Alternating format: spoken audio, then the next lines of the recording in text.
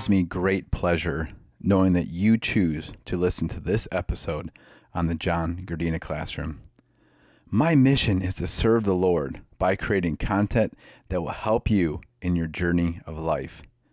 If you want one-on-one coaching or would like to be part of my 40 Days of Deliverance program, please visit my website at johngardina.com. Also, if you would like to give a financial gift to help the show grow or provide the funds for the editing process and publishing of the show, it would truly be appreciated. Lastly, God has given me a vision to have a place in the woods with cabins to enjoy fellowship, healing, along with outdoor activities with others. If you have land and feel compelled by the Lord to donate some to make this vision a reality, please email me.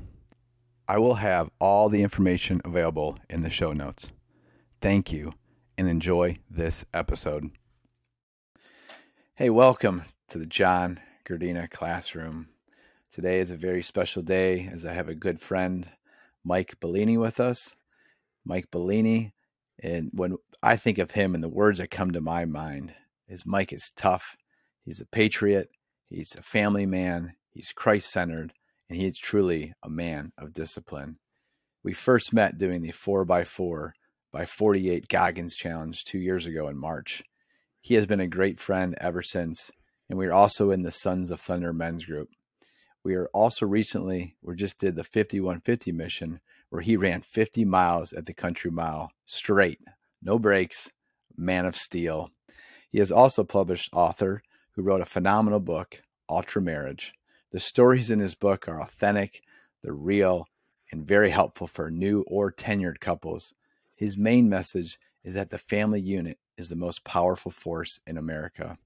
Currently, he is finishing a new book on prayer and is part of the all-day running club with Jesse Itzler at the Realm. He is a multi-dimensional thinker, experienced screenwriter, endurance athlete, a family man to a beautiful wife and 2 children, and he's just a rock-solid individual. So, Mike Bellini, welcome to the John Gardina Classroom. Dude, thank you so much for that. I value our friendship. I value the things we've done together, the times we've had, the conversations we've had. And it's exciting to have this type of conversation with you. So thanks for having me. Yeah, you know what the nice thing about doing podcasting is you could actually sit down virtually and share through the airwaves dialogue that's authentic between 2 individuals who are very similar and cut from the same cloth. So I'm just going to dive right in, Mike. You're a very inspirational individual. You're very consistent in what you do and why you do things. But what drives you each day to share this wisdom with others? Yeah. So it's gotten to a point, John, in my life of being really a sense of obligation and responsibility. You mentioned a book that I wrote that, to be honest, I tried writing a book over 25 years ago and I stopped after 8 to 10 chapters and said, I'll never do that again. I'll never try that again. It was just excruciating to try to have the focus and the perseverance to do that type of thing. And I was astounded at people that could not only write a book, but write multiple books. So in 2020, God put it on my heart to possibly write a book, right? This is 25 years after I tried the first one and failed. And can't say that I wanted to. I really didn't. I kind of fought him on it and said, all right, I'll write down the ideas. And if this is still a thing that I feel like I'm supposed to do in about 6 months, because I had plans for the first 6 months of the year, I said, I'll do it, or at least I'll consider it. And the more I thought about it, you get to a point in your life where you've had experience, and I think we all have a responsibility and an obligation to share with each other what we do well. And I've had people that have commented, lots of people that have commented on my marriage. Same with my wife. She's had people comment to her about our marriage, and we know that we had done a lot of things well. We are far, far from perfect, as everybody is, right? But there are things that we've done well. And my passion in life for 25 years has been my faith in my family. And I felt the responsibility to share that. And so the things that I've learned that work for me, I, I think we all should come to the realization that there are other people out there that these things will work for as well. Not everybody, not everybody's the same, but man, if we shared more of what works for us, we all could be better and become better. So that's really it. It's a sense of responsibility. Yeah, you know what I love? I'm just gathering all this wisdom you have, and the one thing I loved about reading your book and knowing who you are is that really faith in your family is the fulfillment of you as an individual. And the podcast that I have is really faith, family, fitness, and freedom. And I know that we align identical on all four of the 100% on all four of those Yeah. pillars. Yeah. And Yeah. just a testament of who Mike is and with his wife. And I'll just never forget one of the stories in there is that you guys budgeted your money really well and you couldn't go out to dinner, but you knew that having that date night was something that you needed to have as a couple, that you were serving one another in that special time. And I thought to myself, like, wow, that is so powerful. And the story you had in there where your kids were the waiters and the servers for you in your house Yeah. it was remarkable because it really is the foundation of what makes a family strong, and seeing that intimacy, but also makes our communities in America a great nation, what it is. So keep talking a little bit about that family unit and how important it is. Yeah. There's no question on that. I mean, that was, I think my wife would say the same thing. That was one of our favorite dates and we did it more than once, but because we had no money, we were on such a tight budget that, we would bring food in and, we would set up a movie in another room for our kids and have dinner, the two of us in the living room. And before the kids would go upstairs, we'd, set it up to where they would be the waiters, and I would have it all set up to where, they weren't necessarily pouring anything; they were just bringing it to us. But engaging them, and we're talking about 4, 5, 6, 7 years old is when they were doing this, and engaging them in this and showing them that the marriage is a priority, and that they too are a priority in the family. I think I don't think, I didn't really realize it at the time. We were just doing it for us. Like me and my wife, we knew the importance of having date nights. And when we didn't have money to go out, we manifested it and created it indoors. We knew it would be a cool thing to involve our kids, but didn't realize maybe that it would have a lasting impact on them as well. The family unit, brother, dude, like I said earlier, for 25 years, that's been my passion, driving passion, is keeping my family, the priority in my life, being the best husband I can be, the best father I can be. I do think that, and this really came through the process of writing the book, and then after writing the book, how passionate I am that the family is the most important structure of a country. And if we're talking about America, you mentioned the word patriot. I thank you for that. Mm-hmm. I love America.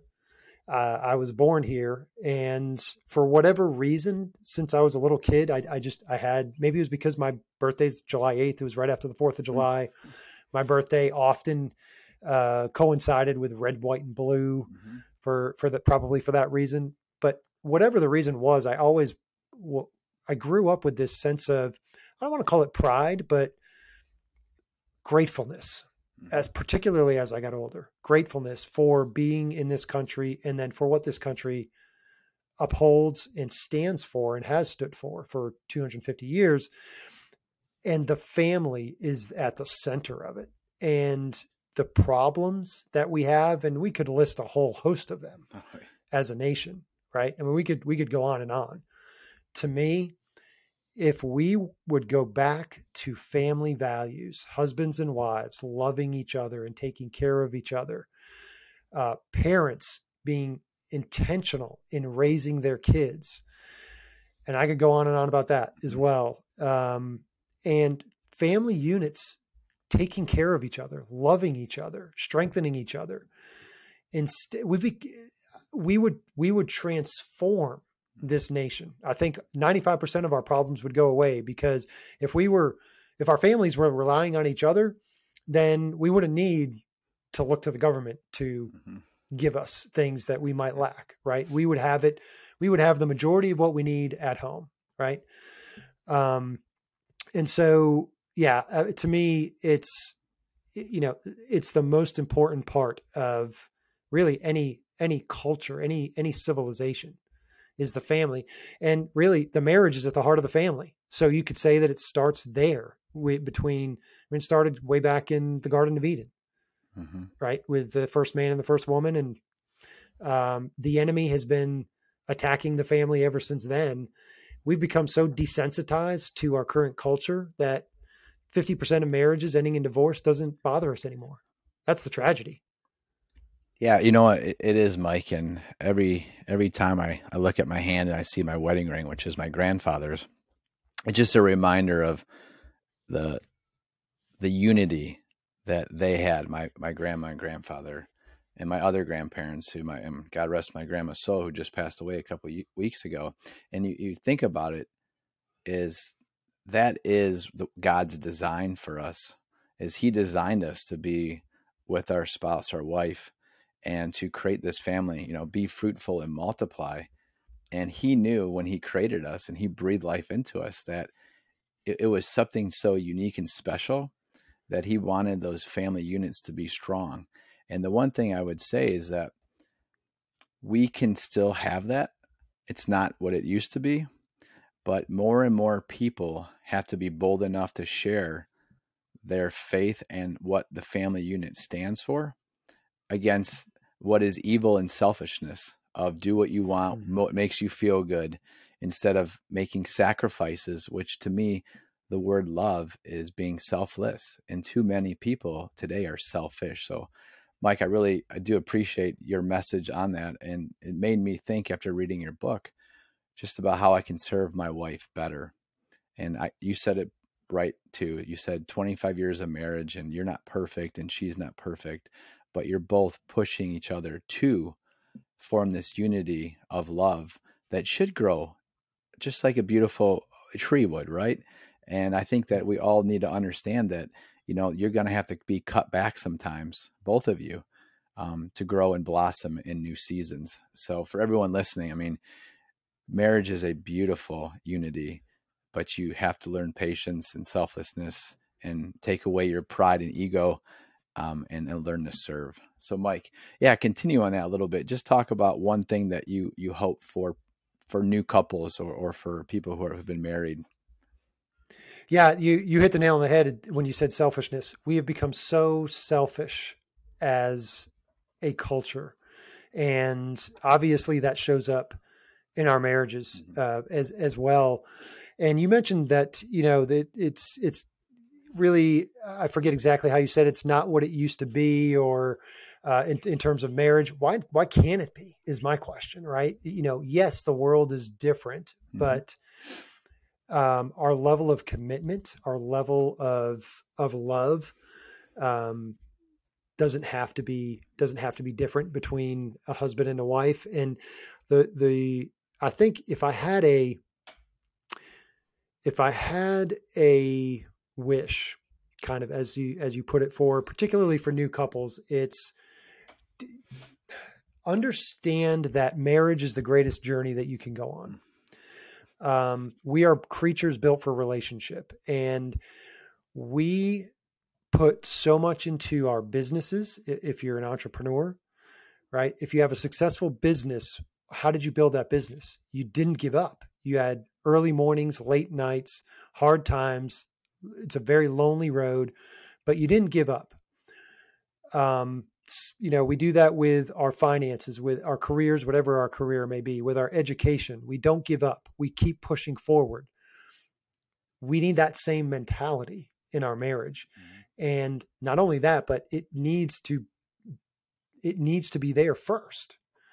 Why not? Right? I mean, that's, again, I go back to it's the foundation of civilization. You mentioned it, be fruitful and multiply. What are we here for if we're not going to progress the human race, right? If we're not going to be fruitful and multiply, um, God put us here for a reason, and it's more for relationship, not for just doing things. And the closest, most intimate, most loving relationship we could ever have and should ever have outside of our relationship with God is with our spouse. There's no closer relationship that we could have. Why would we not want to get the most out of that? That's what we have this stigma that getting married limits our lives. I don't know if it's predominantly for men of, the jokes about the ball and chain and this or that, right? Tying me down. No, man, it's freedom. Marriage is freedom. I wouldn't go back to being single, for anything. I mean, yeah, it's just, I wish more people would understand that it's a long game. It's an ultra marathon, right? I mean, it's the long game. And if you don't give up, it's the greatest journey you'll ever go on. I would second that. And I would tell everyone who is married and maybe has that mindset of, I've been married to this old lady for 20, 30, 40 years, and that's just the way she is. And you're just looking at it the wrong way. You like Christ should think of how to serve your spouse. And again, we're not going to be perfect in this process, but what we should do, and if we truly love our spouse, is we should love her so much that we think, how can we make the situation better? Right. So I'm going to give you a quick story about what happened this week. I've been coaching at my high school for, over 10 years now, baseball and golf. And during the spring, have been coaching track and baseball. And my daughter plays lacrosse and runs track. All our children are very active, right? So then, as I witnessed this logistical nightmare between going to all these practices, my wife and I had a serious talk about me stepping down from golf. And after going through this spring, she did mention, planted the seed and said, you know what? I don't think you really realize what it was like for me with 4 children to transport them to soccer and all these other events in the fall while you were on the golf course with your kids. And I said, no, I didn't realize it until now. And I put my resignation in this week, and had a conversation with my athletic director, because we have to sometimes sacrifice what we think's good for others, even though I'm serving my students. And it really hurt. This was a very hard decision, but I have to put my family first. And the reason why is because it's only for a season that I'll have them under my roof. And we have to always remember that. So let's segue into that for you, Mike. Talk about how important that is as a father and as your wife as well, to be those mentors and loving parents to your children. Oh man, it's it's the foundation of the future. I mean, that's another thing to where we as parents have become so selfish in that. I think a lot of parents probably live vicariously through their kids. I can't say that I hadn't been guilty of that, right? You want your kids to be better than you, or at least you should, right? That's sort of the whole point, is helping to raise your kids so that they avoid as many of the mistakes that you made, and that you build them better than you were. We made the decision. I guess I'll answer it this way. My wife and I made the decision that after we had our first child, when he was little, that the most important thing was being there with him and for him. And so she was a school teacher, and she quit her job to be a stay-at-home mom for several years while both of our kids were young. And I made a commitment that I was going to be home. I mean, I was going to be, when I was home, I was going to be home, and Saturdays were my day with our son, particularly when he was young. And we made the decision early on that, I guess the question, when our kids turn 18 or 20 or 22, do we want them to have more money and opportunities through what we could give them, or do we want them to have strong character and confidence and the will to become who God created them to be and have experiences and know that they're loved? And the answer was easy. So we sacrificed a lot of financial stability to make sure that we were there for our kids. And that doesn't stop, honestly. I mean, it's, being a parent is kind of like the ultimate, this is what my pastor says, it's kind of like the ultimate catch and release program. You have them for 18 years, but man, then your job is to let them go. Your relationship, this is what I'm learning now, because both my kids are in college. Your relationship changes from strictly parent-child to really honestly somewhat peer at some point, which is really cool that you'll experience here pretty soon and get to experience a lot more of as your kids grow. But you're always there. In my opinion, that's us. We're always there. If our kids need us, we'll release them, go and prosper and live your life and become who you God has created you to become. But if you need something, we're always here for you because we're family and we take care of family. And so, yeah, for us, it was love, intentionality in parenting. We didn't want to just be babysitters for our kids or let other people babysit our kids for us. We were intentional about how we were raising them, what we were doing, with them. I coached my kids' little league teams, for a couple of different reasons, but it was just awesome to be around them. I did get involved in some of my daughter's stuff. She wasn't an athlete, but she danced, and I eventually got involved in some of that stuff as well. But yeah, just being there, man, being there for your kids. And even when they don't know you're there, like when my daughter was in marching band in high school, she couldn't see us where we were, but she knew we were there. There's something to that. There's a love, I think, that kids get from knowing that you care for them, not just that you're a parent to tell them what to do or to order them around, but that you really care. It's gold. Yeah, I think the word I would like to use is like you're invested, right? Like we're invested in their maturation process and being a witness and being a teacher. I'll tell you what, the one thing I've learned recently and being in the middle school now is that I have to be much better listener.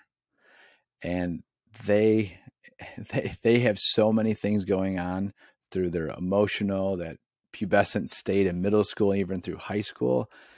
And the one thing they think they know, and this is why I'm learning with my daughter right now, is that they think they know from the misreality of whether it's social media or their friend group. And I've been telling her lately, I know you think you're right about everything, and I was just like you. So I'm trying to build that relationship of like, look, I'm hearing you. I was like you. It's not all about you.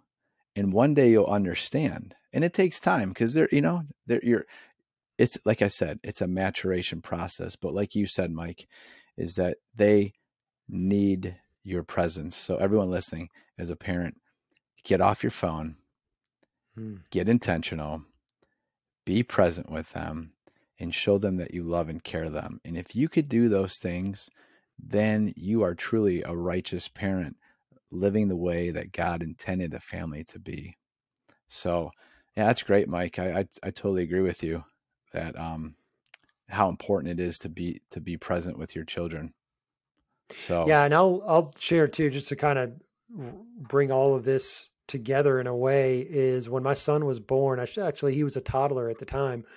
I created a binder and put in there how things I wanted to do with him and teach him at different stages of his life, all the way up to 22 years old. And he was a toddler at this point. yeah. And so it had stages of when he goes into high school, when he begins to drive, when he graduates high school, and even before then, when he turns 13, all that kind of stuff. And I had 6 or 7 different tabs based on different stages of his life for things that I wanted to intentionally do.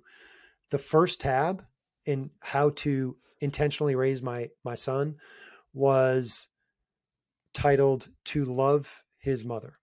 Hmm. That was the first step I Hmm. wrote in how to raise my son the best that I could, was to love his mother, because I know the stability of a marriage, of a husband and wife staying together, has an enormous impact on children. The statistics don't lie. The statistics are overwhelming in how negatively divorce in not just divorce, but unloving families, unloving homes, how that impacts children, right? And the downstream effect. And secondly, I wanted to show him what love looks like, what Yeah. in how I love his mom.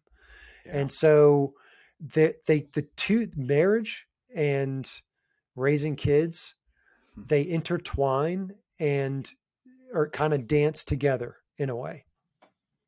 Hmm. Yeah. It was making me think of an image of tending to a garden, and what your kids see is the soil and the crops that are the fruits of what you have together. So if they see a garden that's not tended to and cared for, like how you would care for your wife, then they're not going to want to be in that garden. They're gonna jump Yeah. ship, right? Yeah. So it's these aren't really hard concepts to really absorb. The hardest thing is that people are selfish with their with their ego and pride in what they want or think they want, and most of it comes from the flesh, really, and their fleshly desires. And people have to put that aside and say, again, I go back to the root of family. If you truly love your spouse and your children, you love them, right? And you serve them in a way that imitates Christ again. So Mm-hmm. I want to go into a story that I loved. Again, I'm just going back on things that I have experienced through you or vicariously through social media through you. But we're going to change gears, but it has to do with your son. Talk about the day or that weekend that you two decided to do the Mid-State Mile and how that came Ooh, about. It's just a great story. I love that story. really? I, Oh man. Okay. So, I hate running. I've never run in my life until it'll just a little bit, but like running a mile was excruciating to me. And I couldn't imagine why people would want to do it. But in 2020, all the gyms were closed, and so we were just trying to manifest things to do. So we actually started going out on family runs. We would do like 2 or 3 miles or something like that. So that wasn't too bad. And my son and I were scheduled. We had booked a trip to the Grand Canyon that summer, that June, to hike rim to rim, hmm, and it got canceled during the pandemic. At that time, when we knew it had a possibility of being canceled, I think I had seen through social media, maybe through, it was either through Chad Wright or Jesse Itzler, that they hmm, were going to be running in the Mid-State Mile, and it was the next town over from me. And so I thought, all right, if I'm ever going to do one of these crazy, insane races, this is going to be it, because it's 30 minutes from my house, right? I don't even have to travel for it. So I asked my son, I said, look, if we can't go to the Grand Canyon, what do you think about signing up for this thing? And he was like, sure. So the the thing is, I think one of the reasons why I signed up for it was that all the spots were filled at the time. So we actually got on the waiting list. And so I was just kind of like, whew, don't probably won't have to do that. Plus we're going to be going to the Grand Canyon anyway. Well, lo and behold, the race is on Saturday. Wednesday, I think Wednesday or Thursday, we find out that the Grand Canyon trip is canceled, and it was going to be that weekend, that same weekend. So I look at the waiting list, and we had gone from like number 20 or 25 on the waiting list to like number 4 and 5. So Friday night comes, the night before the race, and we're having dinner. And my son says, well, how about you just contact the race director? And it was Becca Jones. How about you just contact the race director and just see if we can, if we show up and some of the people don't show up, can we still race? And I was like, okay. We just wanted to do something. We wanted to do something hard and memorable, right? Hiking rim to rim in the Grand Canyon was going to be very difficult in the heat, trying to do it in one day. And so we wanted to do something difficult and memorable. So I was like, okay. So I emailed Becca that night, went to bed about 9:30, hadn't gotten a response back. And so I was like, well, that's not happening. and I'm an early riser, as you know. I got up probably 5 or close to 5 a.m. Saturday morning, checked my email, and there it is, an email from Becca saying, yeah, come on, you guys can come. We'll get you in. So this is 5:15 a.m. The race starts at 8. We have no supplies. We didn't train. And my son's asleep, and he's 19 years old. So imagine this. So I actually, of course, I pace around the house for a couple minutes. I'm like, oh my God, what do we do? And I'm visualizing how embarrassed I'm going to look on this course, right? Because I'm not a runner. And anyway, so I went to the spot in my house where I do most of my praying, and I prayed. And of course I had the voices in my head going back and forth. You're going to embarrass yourself, but you should do it. It's going to be fun. But you're going to look like an idiot. Ultimately I got down to, I kind of hear God ask, if you wake up tomorrow morning and you don't do this, are you going to regret it? And I was just like, that's it. So I got up 5:30, went upstairs. My 19-year-old son's still sleeping. So just imagine your typical 19-year-old son trying to wake him up at 5:30, right? In the middle of the summer. So I go, this is like the best part of the story too, is that I go into his room, and usually it's like, if you've ever seen, trying to wake him up is usually a chore, right? He sleeps well when he's asleep. So I walk into his room, and he actually starts stirring, and he wakes up, and his eyes are cracked like this. And I sat on his bed. I said, all right, buddy, here's the deal. We can go to the race if we want to, but I don't want to go alone. So if you're up for it, we've got about 2 hours to get supplies and get there and get ready for the race. So he's still laying flat on his back in bed. His eyes are cracked. I don't know why he did this, John, but he looked to the right. He looked to the left. He took a deep breath, and then he threw his covers off and jumped out of bed. And I said, all right, it's go time. We're doing this thing. So I went and gathered as much supplies as I could, whatever we had in the house. I said, let's grab a cooler. We got to hit the grocery store. We got to get some ice. We got to get drinks, oranges, bananas. I don't know what, just water, stuff. I don't know what we need. We need stuff. I got bread and peanut butter and jelly to make sandwiches, thinking, no, we'll make sandwiches in between laps. Right. And so anyway, the rest of it's pretty good too, but that's the crux of it. Is the morning of, we made the decision to do it. It was so hot. I lasted about 4 hours, which at this point, honestly, I'm pretty darn proud of, because I'd never done anything like that before. And you've experienced that course, and it's brutal. He actually went like 18 laps. I think he went like 6 hours or so. So he just destroyed me. He did really, really well. Got to meet some amazing people. And I walked away from that and said, that was so terrible. I'm never doing anything like that again. And I've been doing races ever since. You know what? The funny thing is, Mike, I swear, like the stories you have are similar, so similar to mine. Is that I did the same thing. My first ultra race, I swore, I'm like, I'm never doing this again. Yeah. I was literally cramping up the whole way home as my dad's driving, and he's like, "Are you okay?" I'm like, "My whole body is seizing up and cramping." He goes, "Why did you hydrate?" And I didn't. This was during COVID too, because they had only one aid station that was so far. And I kept thinking to myself, like, during that suffering period, is you go through it and you're like, why did I do that? And then like a week later, you're like, when can I do that again? When can I do it again? Yeah. Yeah. But that got, it really, and I had a couple of people say, oh, you're going to get the itch. And I said, oh, no, I'm not. No, I'm not. I'm not doing anything like this again. And there's something about it.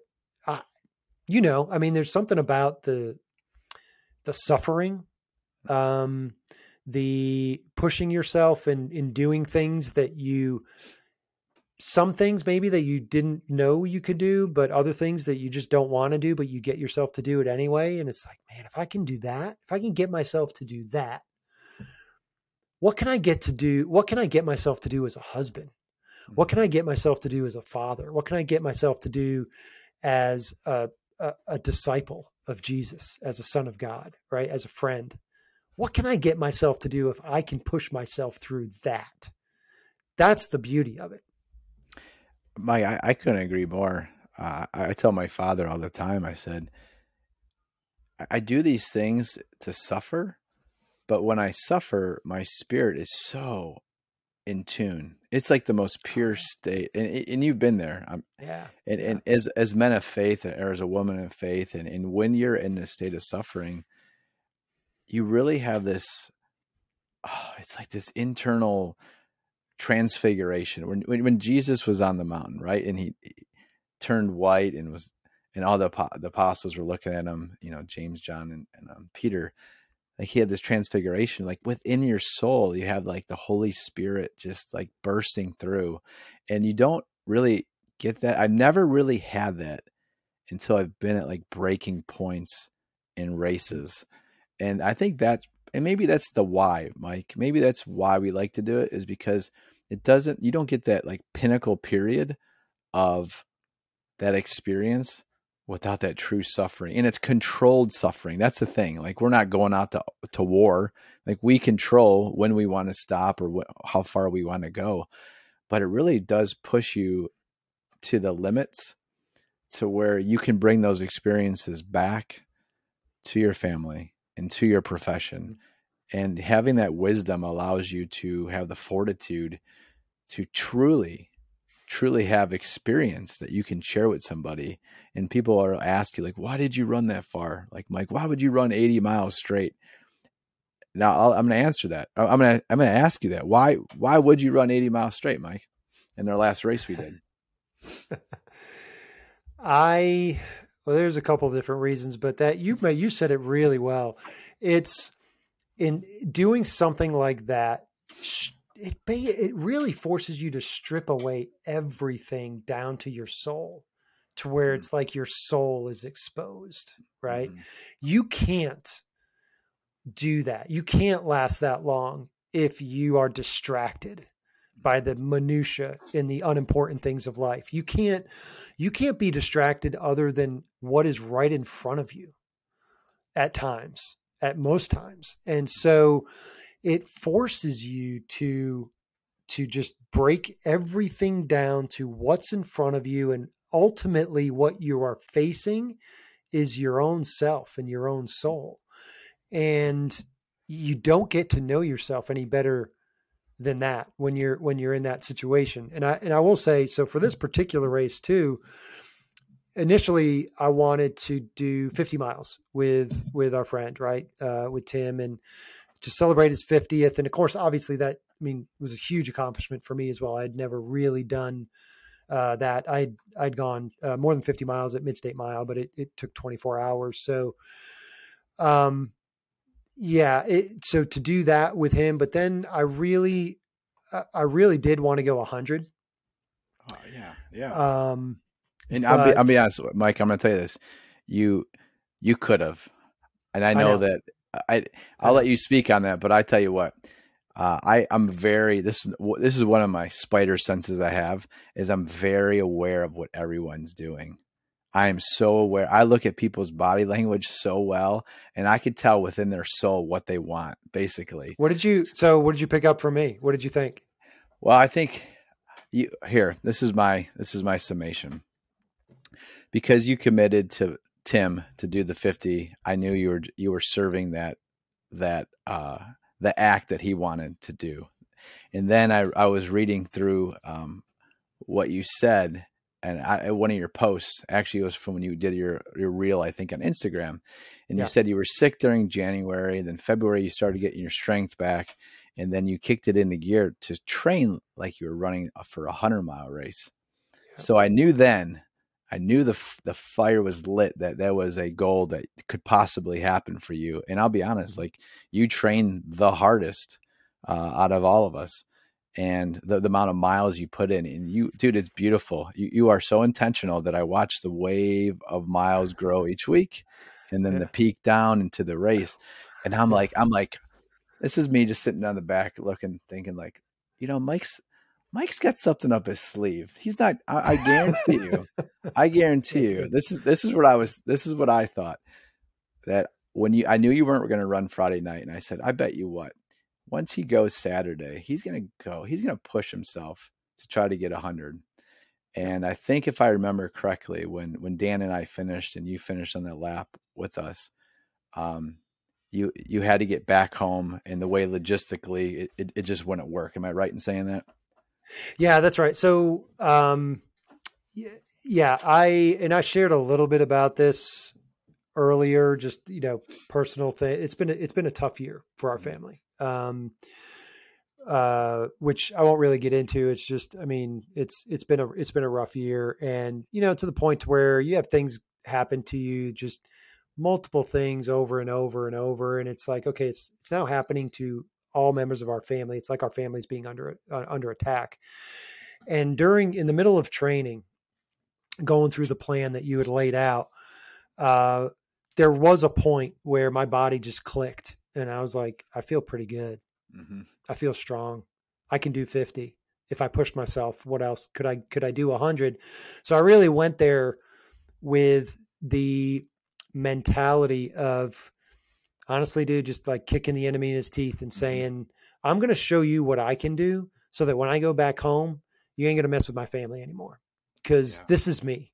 I can do this. And so, um, but to your point, I wanted to I wanted to serve Tim in the Yeah. group, and I had no desire to run Friday night and then get up Saturday and do it All right. again. I knew for me and my body, the best thing would be to start and just go until I Just can't go anymore. And so, and one of the things that I thought of, and this really hit home for me through the race, was on my way there. I'm like, what do I want?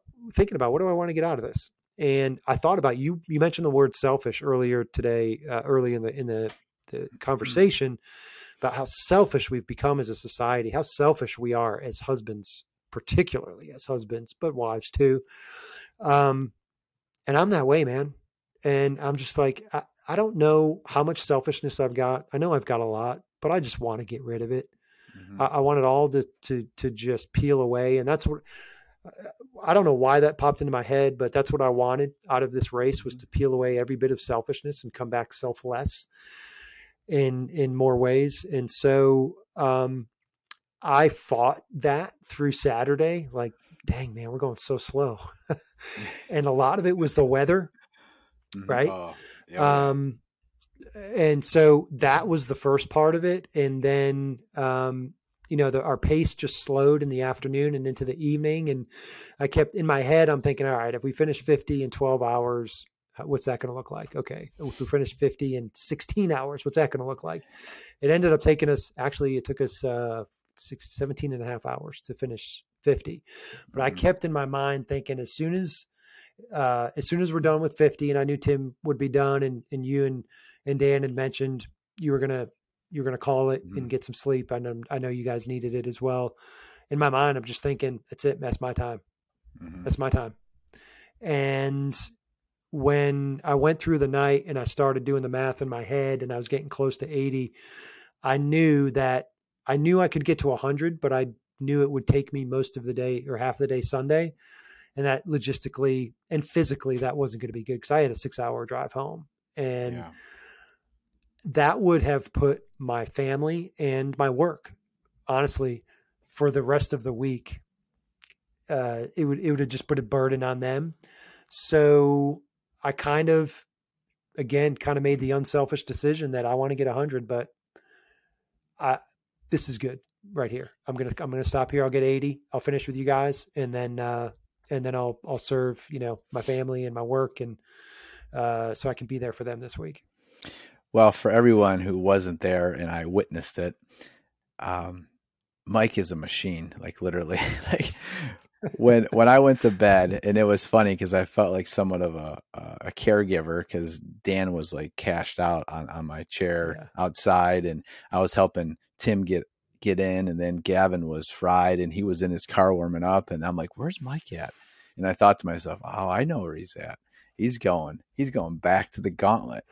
And then that's I, right. I thought, and I thought to myself, like, I'm happy for you. I wanted to run with you, but I'm like, I knew personally, I needed to get Yeah, rest, because we've been running for, oh my goodness, like almost You 30 guys have hours. been I up don't know. so long. You were Oh up so yeah. long. Yeah. Yeah. It Yeah. was crazy. So long story Yeah. short, I knew my plan with Dan because I knew we started together, and I said our mission is to start and finish together, which we did, and it was awesome. But you, Mike, like when I woke up by those crazy roosters, and I know you heard them too. I I woke. did. They're. They were awesome. They were. It was awesome. It really was. Yeah. And it was so Yeah. it was so fun to just be out in nature and hear that, and you hear the rain and the people on the track running while you're waking up. And I got up and I saw Gavin outside, and I was like, it was like 6:30 on Sunday morning, and I said, "What are you doing out here?" He's like, "Mike's still going. Like he's unbelievable." And I said, "You know what? I'm so happy for him, man. Like, cause I knew it. I knew, I knew you needed to do that. I did. Not to showcase your toughness or your grit. Cause that's who you are. All right. I think you just needed that time to be alone for that 5 hour or 4 hour period, whatever it was at night, to just face the enemy. Yep. And Yep. I agree. I agree. and I think and I think that's the thing about like ultra running that people don't really understand. It's not to say, oh, I ran 100 miles or 50 miles or whatever the mileage. It's about knowing, like you said, and we both said, it's about stripping you down to the core on a mission to reveal something to you. And what I learned from that race was, I had a lot of points, but the two I'd really focus on is like God designed our bodies in an unbelievable way that I couldn't even fathom. And I had such a higher respect. I mean, God's unbelievable. He is the creator of all. He's just, we can't even think about how powerful and amazing and great and everything he does. But I thought to myself, there's no way in my mind, Mike, how to drive down, run that race, and drive back that same day would even crossed my mind.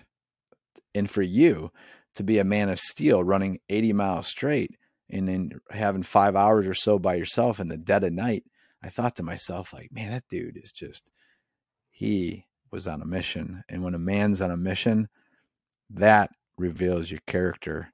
And I witnessed who you are when I woke up that day, that I knew the Mike Bellini that I always knew, but you showed me another side of you. It's almost like a superhero. Really, it really is. And I say that with humility too, though, but it really does showcase your character and how strong you are, not just physically, but you know as well as I do, it comes down to the mental part, because you play mind games with yourself of why I'm doing this, what is this for, and to run through the night again in isolation against the enemy. That was the most courageous warrior thing that I saw in the entire time. Uh, Thank you. And I know you've got that same, actually, I won't even say that same grit. You've got grit inside of you that I don't have, man. It's a struggle for me. And one of the things I do want to say as well is that I really learned out there this time was there is a big difference between physical suffering and pushing yourself into uncomfortable situations physically and then doing it versus doing it emotionally, spiritually, and relationally. And I realized out there by myself that, man, this is so much easier for me to do than to do the emotional Mm-hmm. and spiritual and relational, to do the uncomfortable things in those areas. And I took that back with me. That was a big takeaway for me from this race this time was I need to do hard things emotionally, relationally, and spiritually as much or more than I do physical hard things. It can't just be the physical Mm-hmm. and hope that it translate into the other. I've got to be willing to push myself through whatever, through the dead of night, like you said, by myself, whatever it is in, our everyday lives. I've got to be more willing to push myself into the uncomfortable space there emotionally, physically, spiritually, and relationally more than I do physically, because that's what's really going to transform our lives. Yeah, I mean, I couldn't agree with you more, Mike. I think we don't we don't do hard things just to say we're tough. That that No, that's not no. the end game. Again, I can't stress enough what you said is that this just happens to be a test. Really, if you look at it like life and as a student of the game of life, we're going through a test. And I think it's a test of character, of who we are and why we were there. That really goes down to the why. Why are you there? Because you want to grow, you want to Yeah. transform, you want to be better. Who do you want to be better for? You want to be a better person. You want to have a close relationship with Christ. You want to be spiritually lifted up to be closer and yoked with Him so that you can bring that back to your wife, to your children, to those people you work with, to your community. And when people see you, they're like, what happened? You went through the fire of adversity. That's what happened. And Hmm. people run away from that discomfort because they know it's going to hurt and it's going to be painful. And most people seek comfort because they know that their character may crumble, or they just don't want to do it because they don't want to grow, or for whatever other reason. But I've learned so much, and like you, and I've learned a lot from you, Mike, is that to have that consistent character is so critical to be a beacon of hope for your family, for your Hmm. country, and for those to which people inspired to be like, because it's hard to come by a person who has that and you have it. Thank you, man. Yeah, that's. I will say, you say I have it. I will say it's something that I strive to live by. Yeah, there's no question. I think we're in a day and age where people crave stability, Mm, crave uh, you know, yeah, living on solid ground. And those of us that may have that, whether it's a desire or have some of that inside of us, and for me and you as well, I mean, it's all built on our faith. mhm, People need to see that, right? We've had 3 years of general uncertainty, and dude, the pandemic's been over for a long time, and mhm, things are not getting more certain, right? Things are not getting more stable. It's actually getting more unstable. mhm, And I have a feeling that what we've been through the last 3 years is going to pale in comparison to what may be coming, mhm, um, whatever it's going to be, whatever that is. I mean, we know scripturally that things are going to continue. The world is going to continue to shake, and evil will rise as the same rate as righteousness and holiness. Right? We're going to continue to see the shaking and the instability. What are we going to do? Who are people going to look to? And yeah, I want to be. I feel, go back to first question you asked. Why do you do the things you do? Sense of responsibility. If I can be that person for somebody to where they say, I don't know why he's not afraid, but he's not. So mhm. I'm going to go talk to him and figure out why he's not afraid of this. That's, that's what I'm trying to become. Yeah, no, you are definitely becoming that for sure, and are that, and and we're in a land the plane here, Mike. I think we'll end at exactly this point: is that people need mentors so bad right now Mm-hmm. to look at, because they don't know who they are and whose their identity is in. And when I look at a Mike Bellini, I think of, like I said in the introduction, like he's just, he's consistent. He has high character. He's well versed in his faith.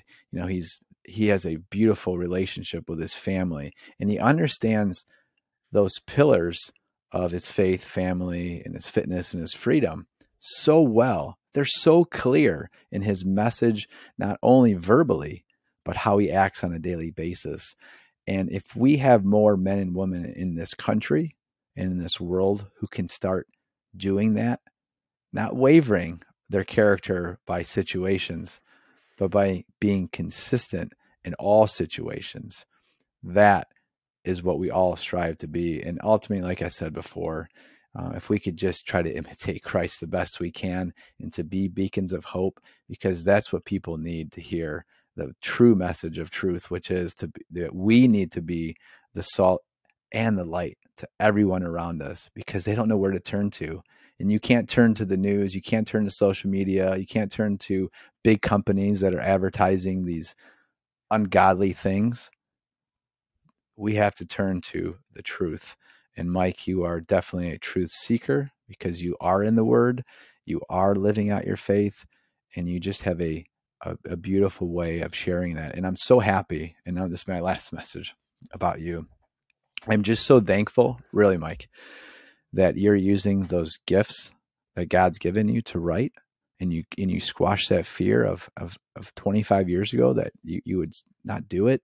Just like you said, you wouldn't run after the first time. So these are things that God has been building you up to do, to honor him and his kingdom. And it truly is a beautiful sight for me and for everyone I know in our community that's around you, is that you're living out God's destiny for what you're supposed to do in life. And it's really a beautiful sight to see, Mike. Yeah. Well, I just say this, Mike, like, I truly appreciate your time for being on today. And I hope that you're able to come back on some other time, because I can't wait maybe a year from now or so, that the books you've written, the experiences you've had, and how you have fortified your character even more in this world, so that so desperately needs people like you to share the truth to them. Yeah, absolutely, man. This has been a blast. I think we share, you mentioned it too, we share a lot in common in our, what we believe, what we hold to be true, and what we prioritize in life. So it's so uplifting um, when you do find people that have common ground and common purpose as well. So I can't thank you enough, man. Love you, brother. Hey, Mike, I love you too. And hey, I'm praying for you and your family going through this time that you are. And I continually say this over and over again. I'm grateful for you. I'm grateful that you have helped me in my relationship with my wife to be more intentional to her needs and to my children. And I can't wait to do more races with you in the future as well. And I'm just looking forward to our continued Yeah, relationship. So, well, Mike Bellini, it's absolutely. been a I feel pleasure. the exact same way, brother. Yeah, thank you so much. And everyone, this has been a great classroom session, and this class is dismissed. That was good, Mike. That was great. I'm going to be